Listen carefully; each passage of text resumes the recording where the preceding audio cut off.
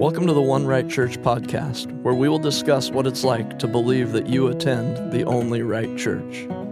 My name is Mark Shaw, and I spent the first 45 years of my life in the Followers of Christ Church in Oregon City, believing I was in the one right church. Our hope is that by simply sharing our story, that we would urge people to look to the Bible for answers instead of their religious traditions. We want to encourage people to trust in Jesus for their salvation and not in attending the one right church. Let's get started. Well, hey, Scott. How you doing, Mark? Good. So you said the other day that you've noticed some things in the last few episodes and gave you an idea to talk about today. Well, one of the fun things is I feel like I've learned something almost every week that I didn't know before, so that's been good. But one of the things that's kind of been a theme, maybe throughout, but I've really noticed it in the sort of a few episodes ago when we were talking about the Good Samaritan, when we were talking about worldly people, I think especially that one. Yeah. Is that there appears to be a really, I'm going to say a thick line between those that are in and those that are out. Yeah. So the non-worldly person and the worldly person. Right. And it really is important to make sure that you know where that line is and you know who's in and who's out. That's what it struck me. And I really never put words to it like that before. But I think that's part of what the rejection is about, and part of what the warnings, have been about. You know, that you heard as a kid, don't ask questions, because that thick line, you might someday step on the wrong side of it.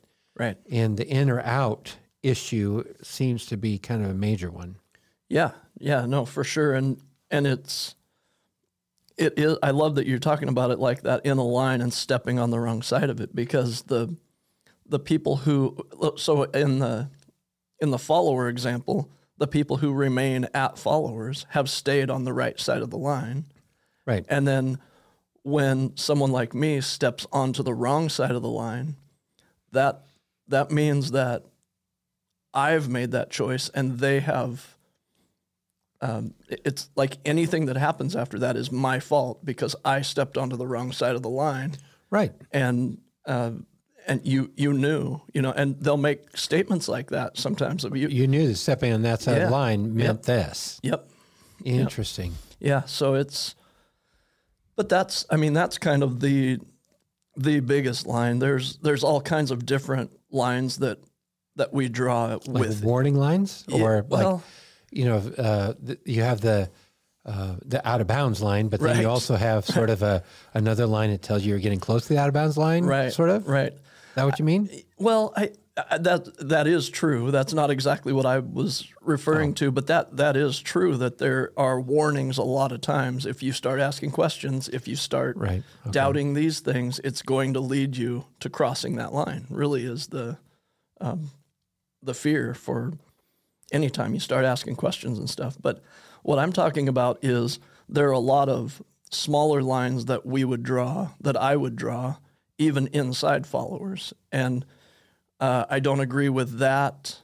I don't agree with that. I don't agree with that. And it's just all divided up out there. And you're in these little wedges. Sort of a grid or something, wedge. Yeah. And those lines, even within followers, determine whose kids can date whose kids. I mean, where your parents stand on certain issues means you don't want your kids getting messed up with kids from those families. And so I mean, I'm just going to ask you, Mark, really, that's a real thing?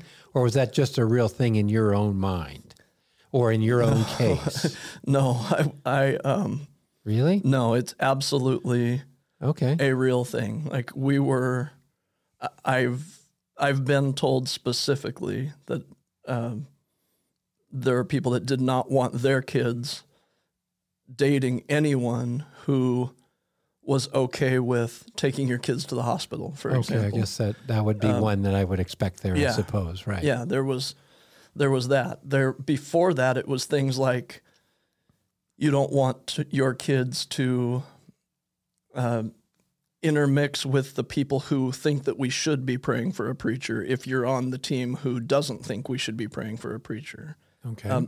There are all these divisions within there, but what I've realized talking on this podcast is all of those don't mean anything if you're still inside the out of bounds line that we're talking about. Like, there are tons of people out there that my mom disagrees with, but she can still associate with them.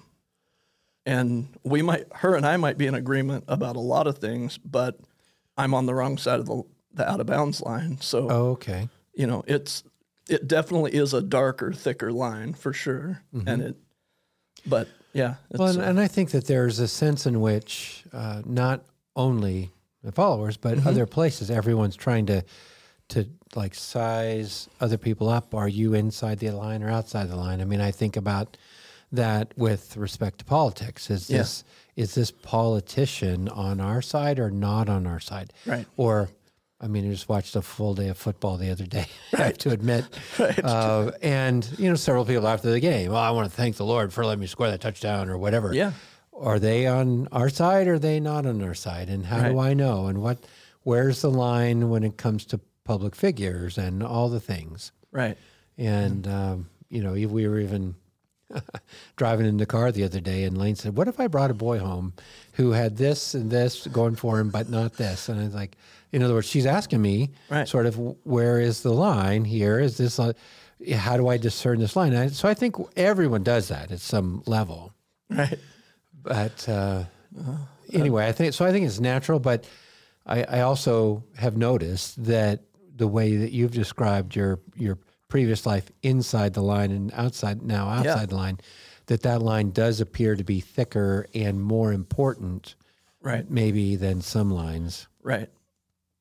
Yeah, for sure. It's a hard thing to figure out too, because people draw that line even a little bit differently, but that line, if someone is out, that is definitely it's known by everyone, obviously. So people might handle it different. For example, if I run into people that are still at followers in Fred Meyer or something, I will see a variation of the way they draw that line. I will see people that will make sure that I know that they are snubbing me, like that they have seen me and they are not going to talk to me. I've seen that. I've seen the reaction where you make that really quick eye contact and then they pretend that they didn't see you, and which is great. That's fine. I mean, some people just are worried about the confrontation or whatever. I've seen people that feel this, like they need to be at least decent to you and friendly to you, but while they're talking to you, they're looking both ways to see if anyone might be seeing them. And then I've seen people that have been friendly, just like if I was still there. And because as long as you by chance run into them, that's perfectly okay with them, but they would never go out to lunch with me or come over to my house, So the line is still the line, but people do draw it in. It's like, how far can you edge your toe over the line a little bit? Right. And again, that's, I think everyone who's had a line has asked that question on anything, right? Yeah. I mean, but I do think it's important to get to the question, number one, is that the right line? Right. I think that's really important to say. Right. Is the line inside or outside the church the right line? Right. Now, I mean, I'm a pastor, and it does, say somebody's in the church and they leave our church.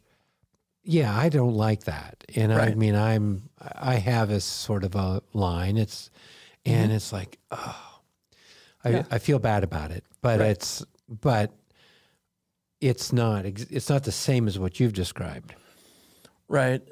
And we've only talked about it kind of on the personal and the interpersonal relationship part of it too. The other part of this line that's so dark and so heavily drawn at followers is they believe that if you've stepped away from there, that you've lost your opportunity for eternal life too. Like they think you are hellbound. That's why it's a dark line. That's why it's a dark line. Yeah. Right. Yeah. And so I don't think that's what you're describing when someone No, leaves your church. I'm just talking about It's like my own personal disappointment. Sure. Because I have seen they're on the other side of some line. Some line. It's a thin line in that regard. Yeah. But I'll say that's not the right line. Right. In some respects, though I miss them maybe, I don't have business drawing a line that has any more importance than I'm just sorry I can't see you every week. Right. But the major line I think that's important to draw is, am I in the kingdom of heaven or am I not? Am I on my way to eternal life or am I not? Mm-hmm.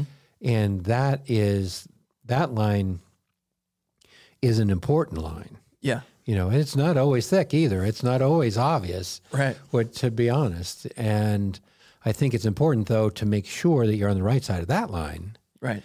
Now, the first question is that, and this is probably where we differ with One Right Church, is that line that I just described between on my way to heaven and not, is that the door of the church? Right. Is that the border of the church? And I would say no. Sure. And if you're in the One Right Church, so that's what makes it a One Right Church. Yeah. Is that is the same? It's the same line there. Yeah. Right. Yeah. Whether it's followers or not, that was certainly the case at followers, and the teaching was that. Oh, certainly. Leaving, is no good. The prayer all the time if someone leaves is that they would return. Because that's the way to salvation is through the church. And right. But I don't think followers, that any One Right Church, any church that thinks they are the one right place. That's I think important to say. Yeah, right. That any time that you think that it takes more than just putting your trust in Jesus, that it's Jesus plus anything else or Jesus and something else, like attending our church or doing it the way we do it, I think you're going to miss where that line is drawn. Well, I think the fact that you end up drawing the line anywhere else besides that is an indication that you're trusting in something apart from Jesus for your salvation. Yeah. And I think that's important to say because it's easy to put your faith in what you do or in your works or in your religion or in your practices on Sunday, whatever it is, and you're putting your faith in your own work instead of the work of Christ. And so the in and the out has to do with I'm doing it right and you're not doing it right. Right. When you get somewhere there, then you're, in some respect, you're making up your own. Yeah. You're making up your own line. Yeah. Because the line, there is a line, and the scripture talks about the line. I mean, the rich young ruler comes to Jesus, says, what must I do to inherit eternal life? He comes in and says, okay, I know there's a line. I'm not sure where it is. What do I have to do to get on the right side of it? Right. He asks that question. Right. And he thinks he's done all the right things. He thinks he's on the inside. I've kept the commandments, all these from my youth. And so he's hoping to be on the right side of the line without a heart change. So Jesus puts his finger right on the heart change and says, why don't you sell everything you have and give to the poor? Right. And he went away sad because he had a lot of possessions. And so Jesus identified the line. The line cuts right through your heart. Yeah. And it has to do with, will you trust in your riches or will you trust in me? Guy said, I'm going to trust in my riches. I'm sorry. Jesus said, he went away sad. He said, when he was sad because he stayed on the outside of the line, that he came to Jesus asking to cross. Yeah. Which is really sad. Yeah. Yeah. It reminds me, when you say it like that it cuts right through your heart, and it does. And there's a cost, there just is. There's, so that's maybe one thing to think about is, have you drawn the line in a place where it didn't cost you anything to draw it here, and I can still. Ooh, that's that's a great question, but not an easy one to answer, is it? Yeah. Yeah. Yeah. Because just to be fair, I did try to do that for several years when I had come to faith in Jesus, but I still didn't want it to cost me anything. I just wanted I wanted to draw the line just a little bit over here.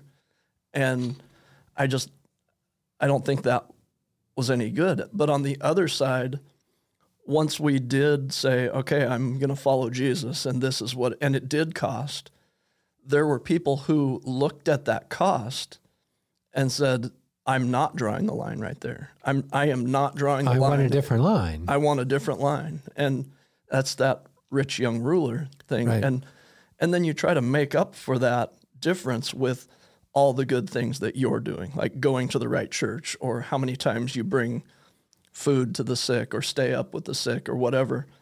And I remember doing that for a while. And then I remember hearing a sermon. Actually, I heard a sermon on Matthew 7 of he called it the most terrifying words in the whole of the Bible, is what he said. But starting in verse 21, Jesus says, "Not everyone who says to me, 'Lord, Lord,' will enter the kingdom of heaven, but the one who does the will of my Father who is in heaven. On that day, many will say to me, 'Lord, Lord, did we not prophesy in your name and cast out demons in your name and do many mighty works in your name?' And then I will declare to them, 'I never knew you. Depart from me, you workers of lawlessness.'" And it just was like, sometimes we think we've got the line drawn in the right place, but that's a tragedy, isn't it? They drew the line in the wrong place so that they were on the right side. Yep. They argued with the Lord, "I'm on the right side," and he said, "No, you're not. I never knew you." And that's really what I had to think about, is if you can't measure whether you're on the right side of the line by what you've done, or you're not necessarily on the wrong side of the line because of sin in your life, but you're not on the right side of the line because of good things in your life. Jesus says the problem is he never knew them. I never knew you. You're on the right side of the line if you know Jesus and put your trust in Jesus, and period. Right. So that's. Well, I just think of John 1:12, that to as many as receive him, to those who believe in his name, he gave the right to become the children of God. Yeah. And so there is a right. He gives the right to cross the line. Yeah. You can cross the line if you receive Christ, if you believe in his name. He gives you may cross to the right side. Yeah. But again, it's a personal faith in Christ. It isn't a religious practice or being in the right place. Yeah. And I will say, just to follow up on that, for talking about having the line drawn just kind of in the wrong spot where it wouldn't cost me, it took knowing Christ. I had to truly know Christ to be able to draw that line in the right place, like to understand that that's where it was. Before, when I just knew facts about Jesus, I knew the truth of the gospel, but I didn't realize that had power to transform my life. Like I didn't know that just the relationship with Jesus was what it took. I thought it was knowing these facts and then responding in the right way. Like it was still based on what I was doing. Mm-hmm. But it took really understanding who Jesus was. When you do that, it changes the facts of the gospel. Like it changes the truth of the gospel when you really know who Jesus is. And that's what the line is. Yeah. If you know him, yeah, you only know him on the other side of the line. It's almost like, I don't know, Narnia, where you go into the wardrobe and it's only in the wardrobe do you see Aslan.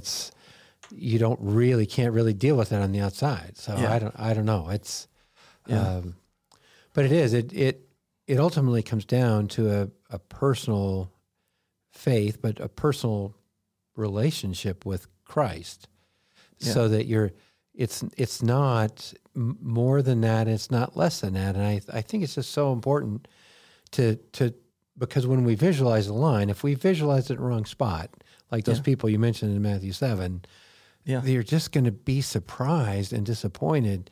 And I think, let me just say it this way. Why I'm part of this podcast is I don't want people being surprised.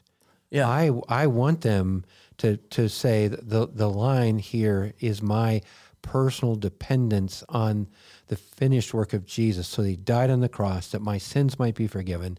I place my faith in him 100%, And that is me stepping over the line, trusting him and having then a personal relationship with Jesus. And that's what I want for people. I mean, I just think I wanted to talk about the line because I don't want people dancing on one side when they think they're on, because they're dancing on the wrong side of the wrong line. Yeah. It's the wrong line. That's the problem. Exactly. Yeah. It's not, if we're drawing, that's kind of, I guess, maybe the thing. If you're drawing the line yourself, it's probably in the wrong place. I mean, we need to see, where did Jesus draw the line? Well, you're trusting someone else who will draw it for you. Yes. That somebody who isn't Jesus drawing it for you. But that's true. That's the true. thing. I mean, I'll let Jesus draw it for me. Yeah. And he does, he does ask us to believe in him. Yeah. And in a number of different ways, he'll talk about that. But if a church comes down and said, in order to be on the right side of the line, you have to do this. And it isn't just followers. I mean, other churches do that too. And right. I just think it's more important. It's just important that you don't look at all the lines on the court and think that you're in good shape because you're inside some line, but it's not the right one. Yeah. Yeah, that's good. Yeah, I think that it's probably important to say, because I've said it on here a lot, that when I was going to followers, when I was right in the middle, at least my perspective, I was right in the middle. Others may not have thought so, but that was my goal. That's where I was drawing the line. That's where I wanted to be. And I've said on here, I've confessed on here multiple times that Jesus was not part of my life at all. It was, I ended my prayers in his name. That was it. So it was really centered around me. So you just had a piece of chalk. Yeah. And stood where you stood and drew a circle around yourself and said, I'm in the middle. Yeah. Yeah, exactly. And then I watched other people doing. That's not how that works, yeah, I don't think. Yeah. I watched other people doing the same thing. And really with a group like that, with no leadership, with that's what you're going to do. And that's why this boundary line really has gotten to be the only one that matters anymore. There are people in all kinds of disagreements within, but as long as they're inside that boundary line, and I just don't see that in Scripture anywhere. No. You don't rejoice when you're in the boundary line. You rejoice that your name is written in the book of life. Yeah. And you're written in the book of life because of your faith in the risen Savior. Yeah. Yeah. Yeah, it's good. So I think if you are, since I read Matthew 7, I just want to say, if your plan is to come to Jesus, when he returns, if your plan is to come to him with a list of the good things that you've done, I would have done that. But I know now, when I really look, that I did not know Jesus and he did not know me. So I think I would say that I want people to think about that. If he came back right now. Or if you were to die tonight. Yeah. I mean, you don't want to plead your case with the wrong evidence. No, basically. if you're going to come with anything other than you died for me, like if you're going to come with the things that you've done, you're going to get this response that he never knew you. And I don't want anybody to get that response. No, I don't either. So, well, we talked about the book of life a few times, and one of the hymns that we would sing is called "Is My Name Written There?" Says, Lord, I care not for riches, neither silver nor gold. I would make sure of heaven, I would enter the fold. In the book of thy kingdom, with its pages so fair, tell me, Jesus, my Savior, is my name written there? And that's the right question. It is, and they're asking the right person. It's not. You're not going to look around to anybody else to see. Nobody's going to be able to vouch for you and say, it's going to be between you and Jesus when that time comes. So, Lord, my sins, they are many, like the sands of the sea, but thy blood, O my Savior, is sufficient for me. For thy promise is written in bright letters that glow. though your sins be as scarlet, I will make them like snow. Man, if I wish I would have known that sooner. I had no excuse not to know it. Because you sang it, right? I sang it twice a week. I sang this, and I didn't know that Jesus promised to make my sins like snow. Well, your blood is sufficient. In other words, that the work of Christ is enough to put you on the right side of the line. Yeah. Right. Yeah. I thought that was done through other means. Wow. Yeah. Oh, that beautiful city with its mansions of light, with its glorified beings in pure garments of white, where no evil thing cometh to despoil what is fair, where the angels are watching, yes, my name's written there. And then the chorus is, yes, my name's written there, on the page white and fair, in the book of thy kingdom, yes, my name's written there. And that last verse, when they change it to, is my name written there, to, yes, my name's written there were people who refused to sing that because they didn't believe that they could know until Judgment Day if they had made it.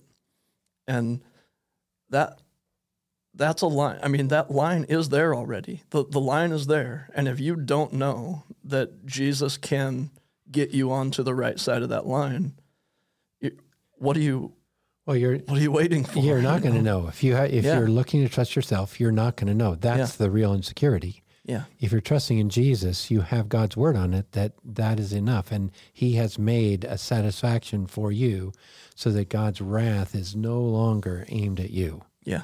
And then you can be reconciled to God. You can know these things. Yeah. You're right. Yeah. And so you can know then if you're on the right side of the line, the right line, not the line inside outside church. You can know that one too. Yeah. But that line is inconsequential compared to the line that is your name written in the book or not. Yeah, and get to know Jesus. I feel like I'm just going back to Matthew 7 every time, but get to know Jesus. Read your Bible and get to know Jesus. That's what the Bible is for, is to tell you about Jesus. Get to know him, and the more you know him, the easier the gospel is to believe when you understand who Jesus is. If you don't know who Jesus is, the gospel just sounds way too good to be true. It's too easy. But get to know him and see the price that was paid. And it's the same, if some stranger comes up to you and makes a lavish promise, it's a stranger. Why are you going to believe him? Yeah. But if it's somebody you know, you're going to weigh it a lot differently. And so your advice is really good, I think, Mark. Yeah.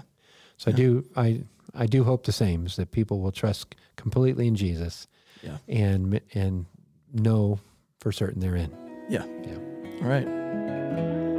Well, hopefully this has been helpful. If you have questions or comments or a topic that you would like us to cover, you can reach us at comments@onerightchurch.com. And for more information, you can visit our website, www.onerightchurch.com.